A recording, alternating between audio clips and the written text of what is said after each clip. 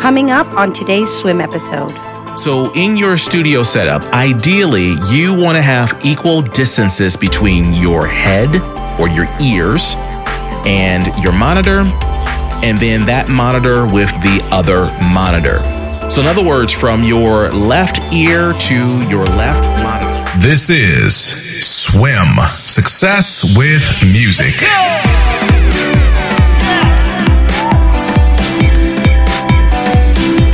Yo, what up, music fam? This is Walt. This is Success with Music.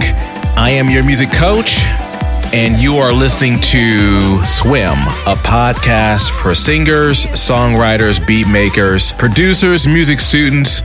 We are about the music life. Yo, I appreciate you tuning in to today's episode. My name is Walt, and I'll be taking you through some helpful information today regarding monitors. And when I talk about monitors, I am talking about speakers for your studio. And I want to explain that in the simplest terms because some of you may be new to setting up your home studio or getting into the music game. So I want to make sure that I leave nothing to chance. So yeah, man, we're talking about studio monitors and how to get the best out of your studio monitors. But fair warning, though, if you happen to be someone who's more advanced, we're not going to get into deep concepts of physics and mathematical equations to set up your studio. So if you're on that level, this is not the episode for you. Again, this is for those of you who are just getting started, or you've been doing it for a while, but you're just looking for a better sound and just a better response from the speakers you have. All right, so let's get it.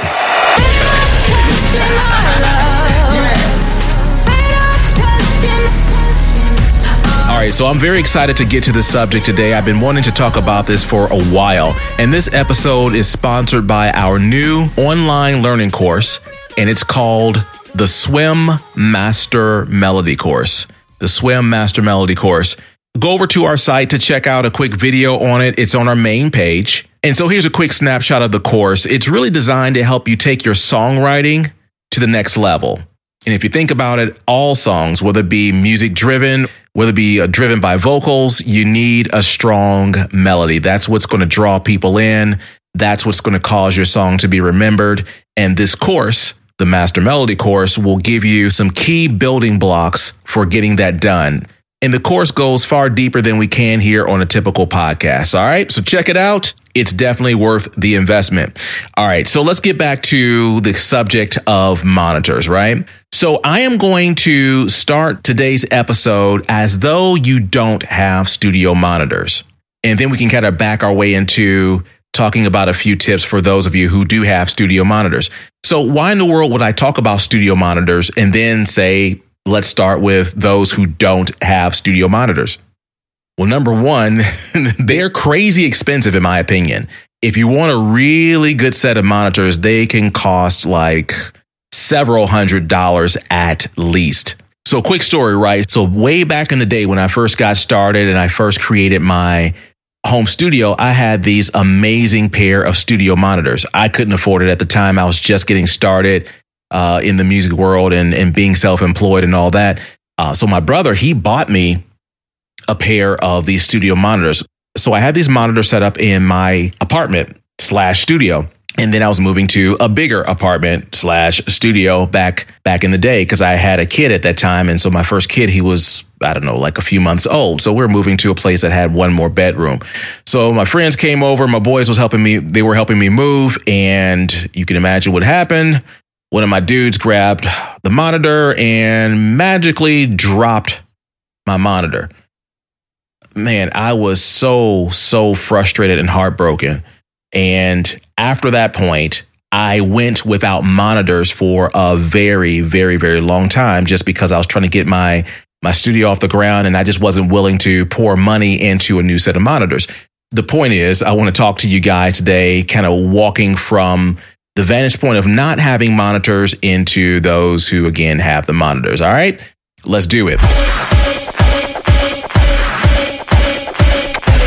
All right, so first thing, monitors obviously are meant to help you get a clear view of your music. So when you don't have monitors, proper monitors, maybe you're using stereo speakers or an amp or what have you, my first recommendation for you is to get a really good set of headphones. Yep, I said it, headphones. Now, with that recommendation, I probably have lost some of you audiophiles out there, the people that feel that you're the most knowledgeable in the world. I get it. And I've seen so many arguments, heard so many arguments about not mixing and monitoring with headphones. But again, if you don't have monitors, the next best thing that you can do is get a decent set of headphones, preferably with a wide response in terms of frequency, meaning the very low end up to the high frequency. So at least you can get a full spectrum of sound. So that's number one. Do some research online and figure out what set of headphones would be good for monitoring purposes. Next, I highly recommend, if you don't have monitors, and you should do this even if you do have monitors, check out your music on different sources. Play your music with, hopefully, your headphones. Play your music on your speakerphone, on your smartphone. Take your music into your car. Play it there. Take it over a friend's house. Play it on different systems. Play it with different headphones. And this will give you some indication as to how your music sounds in different places. Next thing, I highly recommend using a reference track when you are trying to tweak your sound and dialing your sound, especially if you're at the end of your song creation stage, where maybe you're at the mixing stage or you're at the mastering stage. I highly recommend using a reference track. Now, many of you already know what a reference track is, but for those of you who are new to this, let me explain. A reference track is simply a commercially released song that you compare your song to. So if there's a national or international artist out there that operates in the same genre that you do, grab the song and play it on these various sources that I mentioned and compare your song to this commercially released music. And again, you do this on all systems. So in other words, play your song and then play that artist song on with your headphones. Play your song, play that artist song in your car, and so on and so forth. The point is, and I've done this before, I'll carry a pen and pad or break out my phone and open up my notes area. I'll start making notes in my song. Like, so the lower frequencies in the song, how do they sound compared to mine?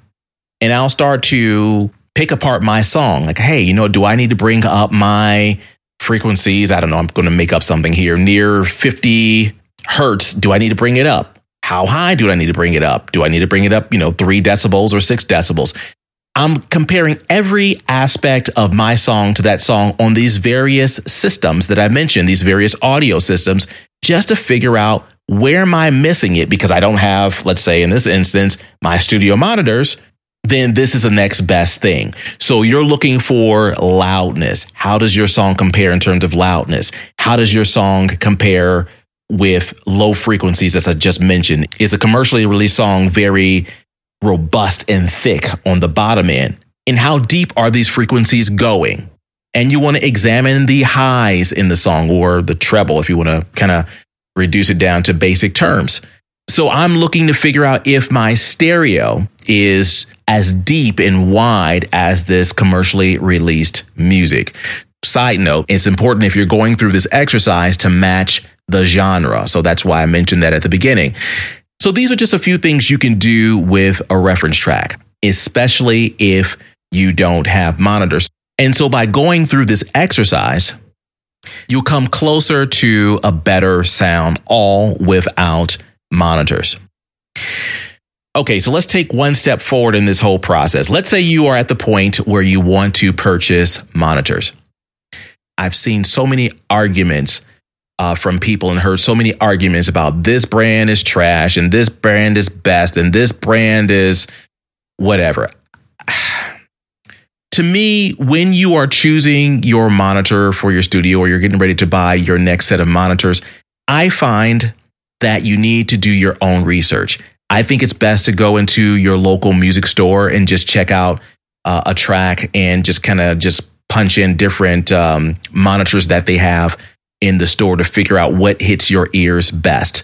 Some monitors, people claim that they add things to the mix. Some people say that they take things away. Some people say that they're not flat. Again, kind of going to the point I just made a second ago.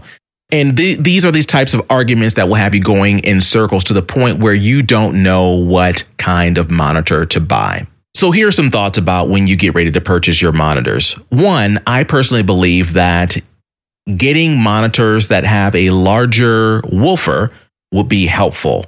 And I believe it's helpful for the lower end frequencies, getting a better sense for how the low frequencies that you're producing or writing for are coming through. So if you can, get monitors that have 8-inch woofers or speakers. And the next thing is I would purchase powered monitors. When you have a speaker like that woofer that I just mentioned, it takes energy to power that monitor. Well, you don't want to get a passive monitor. You want to get an active monitor, meaning the monitor has a self-contained amplifier within the unit, so you don't have to worry about extra gear. You just plug it and you play it. So having a powered monitor setup is best. Beyond that, alluding to my previous points about speaker size and things like that, if you're, in the genre of, let's say, dance or trap or some of the modern genres, it would be phenomenal if you can get a subwoofer added to your system. Having a subwoofer, 10 inches, 12 inches, will be incredibly helpful in feeling those low-end frequencies. If you can swing the money for that setup at your home, I would most certainly go for that. And last little tip here, if you are in the market to buy monitors, make sure you buy shielded cables. Recently, I was in my studio. I kept hearing weird buzzing from my laptop when my laptop was near the speakers. And I've done a whole bunch of things. I would plug the speakers in different places and I would move things around the room and swap wires and all of that. And at the end of the day, my cables simply needed to be shielded. So just make the extra investment and purchase shielded cables for your monitors. Don't cheap out on that part of it. And if at all possible, make sure that the length of the cable for each monitor, that they're the same length.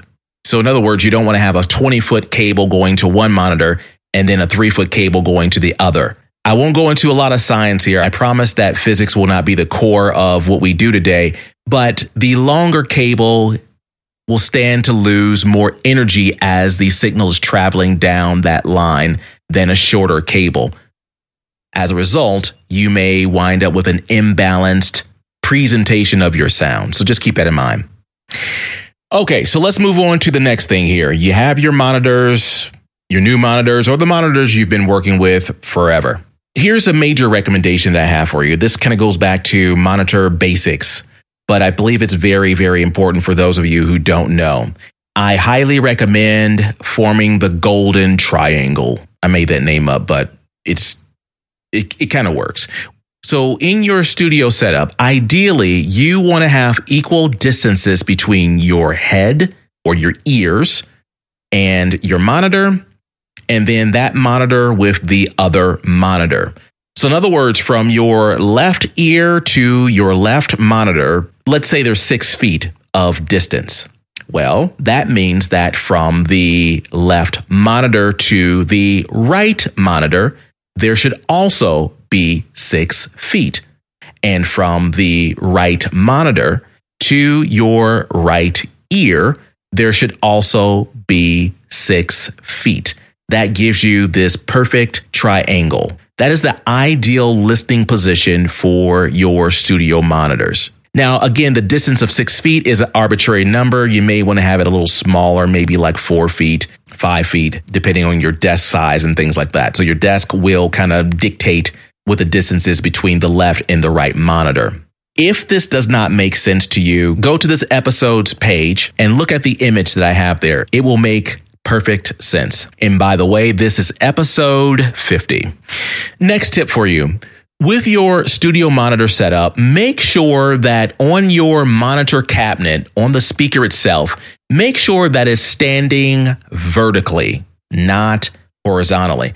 I have seen so many pictures of people's studios online where they have their monitors laying down on the side. And you don't want to do that. You want to make sure that your tweeter, that it sits vertically above your woofer or your main, hopefully, 8-inch speaker. When you lay your cabinet on the side, meaning the larger speaker or the woofer is, let's say, to the left or to the right of the tweeter, you create this imbalanced projection of sound to your ears with respect to the triangle that we just created. So in other words, if you move your head in the right way, you're going to miss some of the frequencies coming from the tweeters. And how the sound is hitting your ears with respect to the lower frequencies will be out of sorts. So that's why you want a vertical arrangement for your monitor. Stand up straight up.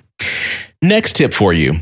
With respect to that triangle, with respect to your speakers standing straight up vertically, you want to make sure that your speakers are at ear level. Ideally, you will have your monitor stands where you can adjust them up or down. So as you're sitting in your seat and you're looking at your screen, kind of relax there at your recording desk, the monitor should be ear level. They should not be way down. They should not be above your head. They should be right there pointing at your face. So if you look to the left, you're staring your monitor down. Same thing if you're looking right. You shouldn't have to look up or down as you're looking right or left. Again, ear level is ideal. Next thought, if you can, try to have some space between the rear side of your monitor and your back wall. So going back to that previous scenario, let's say you're sitting in your chair and you're staring at your screen. You look to the left, you have your monitor. You look to the right, you have your monitor. But behind that, behind your desk, try not to have things right up, or a wall right up behind your monitor, if at all possible. And I know sometimes we're kind of pressed for space, but if you can avoid this scenario, that would be ideal. The reason for this is bass frequencies project outwards in all directions. And much of that sound travels backwards and reflects off of the rear wall in the room. And it can cause some abnormalities in how you're monitoring your music. Now, I don't want to go into bass traps and things like that, but that's more kind of getting into the area where you can kind of mitigate some of that if you don't have the space. Go ahead and look that up online. I'm not going to go deep into that, but just look up the phrase bass traps, and people build these on their own. You can look at a ton of YouTube videos about folks who've created their own little hookups for that scenario if you are in a position to where your monitors do have to sit along your back wall. Final thought. And if you can, kind of with my previous allusion to the bass trap, try to treat your room with some type of acoustic material. Ideally, you want to have professional acoustic foam on your walls, sound diffusion panels. That'd be great. But if you don't have that, do what you can to eliminate hard, flat surfaces in your room where sound will just bounce everywhere. Because again, that will ruin how you are monitoring your mix. So you can have the most elite of elite monitors, but if your room is just bouncing your sounds all off the walls, you're not going to get a good idea as to what your music really sounds like given all of the reflections. So anything that you can use to absorb sound in your room, carpeting, foam, acoustic treatment, insulation. It's kind of hilarious. I saw this dude online the other day. He had egg cartons.